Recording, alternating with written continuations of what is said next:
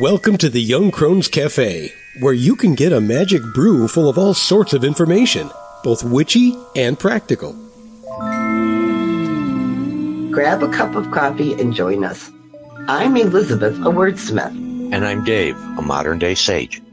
We are going to talk about various witchcraft and life topics from a slightly more mature perspective, at least most of the time. Thanks for joining us. Here's a little something from the Young Crones Cafe to get you through to our next regularly scheduled podcast episode. I'm here to talk to you about a mini ritual for inspiration for the times of Candlemas. We have started the times of Candlemas for those of us on the path, which will take us through until May-ish when we start the times of Beltane. However, the times of Candlemas is when we feel it most easy to connect with the element of fire based on where we live and practice. And we most associate the element of fire with the ideas of creativity and inspiration. I mean, creativity is pretty self-explanatory. It's however you express yourself best, whether it's writing or drawing or sewing or dancing or. Inspiration, on the other hand, may be a bit harder to consider. So, with that being said, here's a mini ritual to connect with the idea of inspiration for yourself. You just need a few simple supplies. An orange candle. If you happen to have orange, great. If not, white or any other color you associate with creativity and inspiration works just as well. And obviously a candle holder to set it in and something to make flame. Now, you're going to want a small notebook, one that you'll be able to keep with you all the time and carry around with you, and a pen, marker, pencil, colored pencil, however, whatever you choose to write with. So here's what you're going to do. Set everything in front of you and get comfortable. Now take 3 deep breaths, 1 for body, 1 for mind, and 1 for spirit, so that all of your sacred 3 is present in this moment. Think about some of the meanings of inspiration, the act of drawing in, the action or power of moving the intellect or emotions, those aha moments that just seem to make sense to you.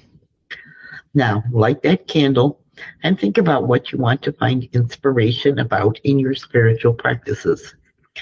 Ask yourself some questions such as, do you need to find something new to focus on? Do you need to change what you are doing and what that might look like once you make those changes? Do you want to write rituals and spells that best fit your own practices? Do you want to add things you can do daily to remind yourself you are a witch? Or think of any of your own questions. Now, pick up your notebook, grab your pen, and write the meanings of inspiration from above on the first page, and then write your own definitions as well. This will become your own inspiration notebook to carry with you at all times so that you can catch those thoughts, ideas, dreams that come to you as you walk through your days. After all, we all say we're going to write that down later, and then later either doesn't get here or we forget. Now take that notebook in your hands and blow 3 breaths onto it, 1 for body, 1 for mind, and again 1 for spirit, to connect it to your own internal spark of the divine. Now say out loud, I call to the energies around me to bring me those inspirations that I need to make my personal spiritual practices grow and become a vital part of me. So mote it be. Now, watch the candle flame for a few minutes and think of it as that spark of inspiration. When you are ready, extinguish the flame and have something to eat and drink to ground yourself. Now, carry that notebook with you as you go through your daily life and use it to record your own inspirations, especially during this season of Candlemas and beyond.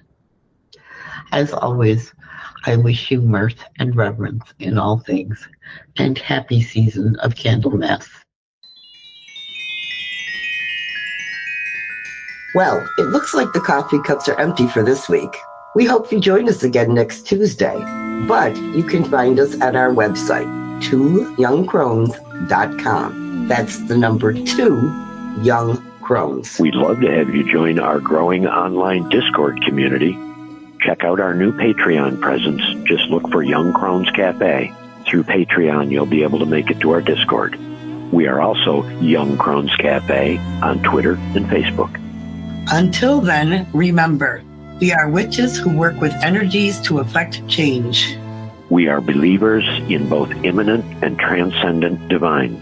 We are celebrants of the passage of the solar and lunar cycles.